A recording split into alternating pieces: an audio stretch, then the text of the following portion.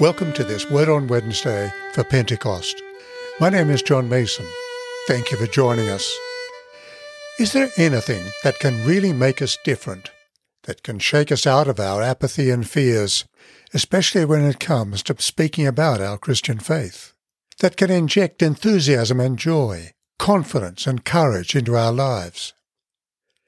Come with me to the events of Pentecost that we read about in Acts chapter 2. It was 6 weeks after Jesus' resurrection. 3 questions emerge. What happened?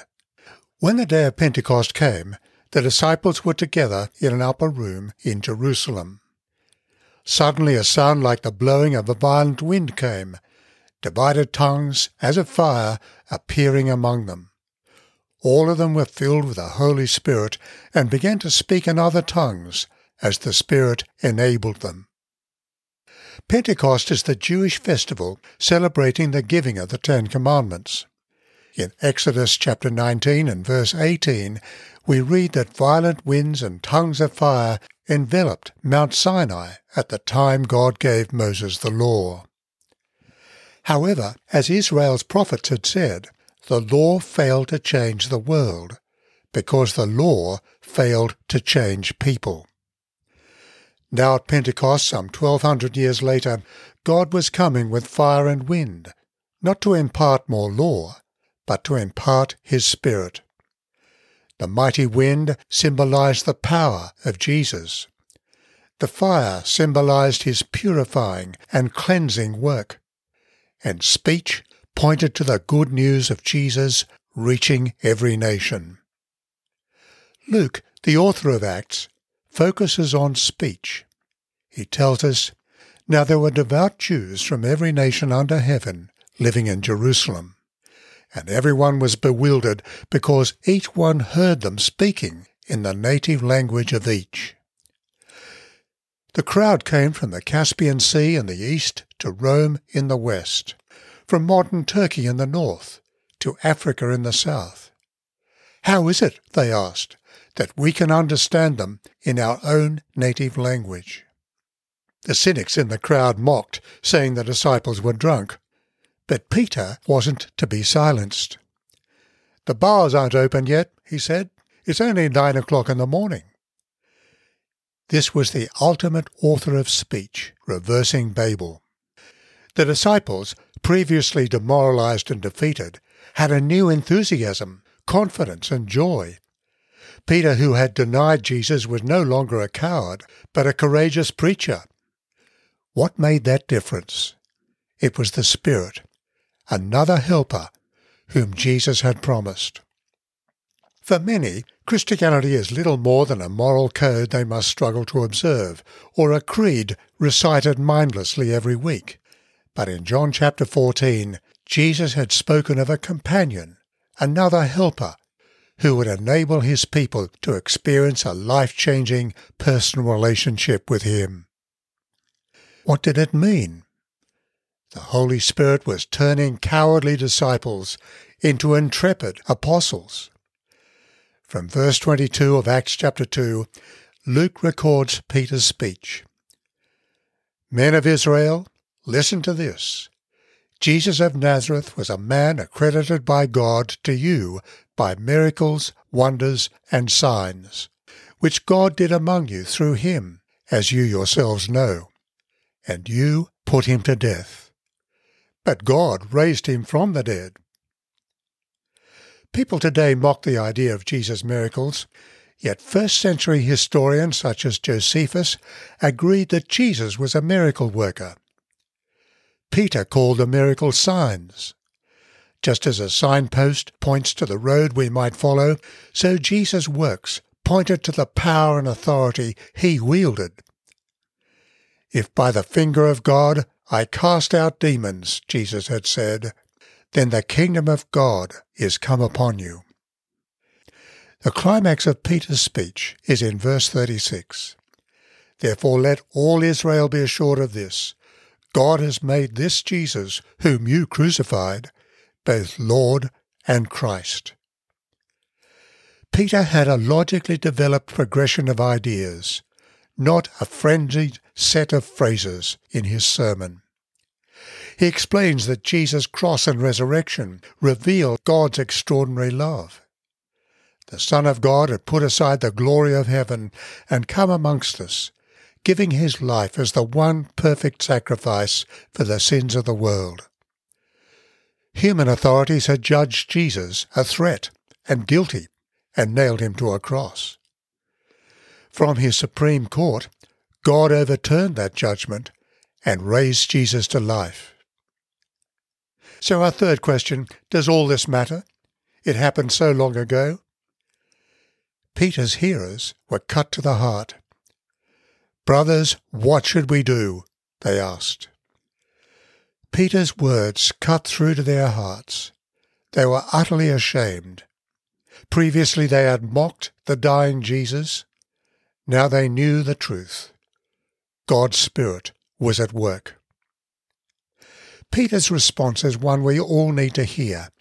Repent and be baptized, every one of you, in the name of Jesus Christ, so that your sins may be forgiven.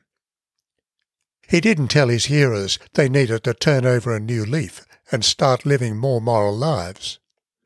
Rather, he focused on their relationship with Jesus. Repent. Come to your senses about Jesus, Peter is saying. Turn to him and ask him for his forgiveness. 3,000 responded to Peter's call that day.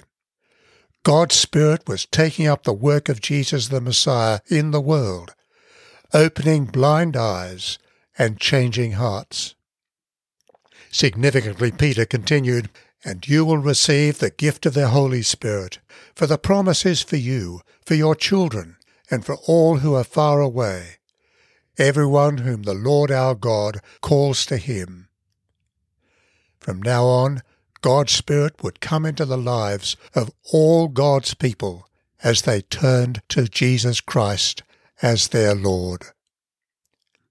What God did that day, and what he's been doing ever since, matters. God's delight is to draw men and women from all over the world, from every culture and walk of life, people like you and me, into a personal, living relationship with himself. And we have a part to play. Let's not be fearful.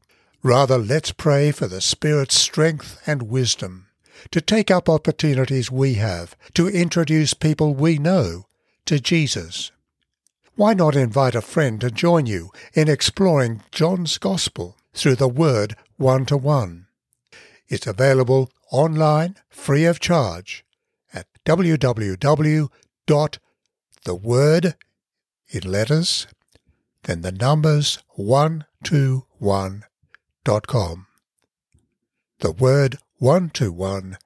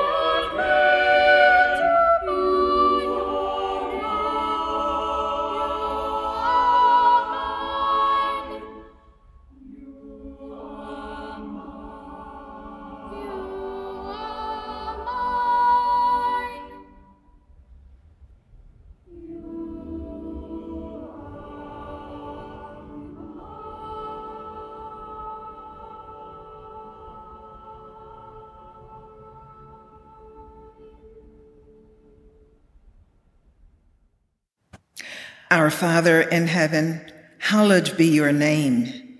Your kingdom come, your will be done on earth as in heaven. Give us today our daily bread. Forgive us our sins, as we forgive those who sin against us.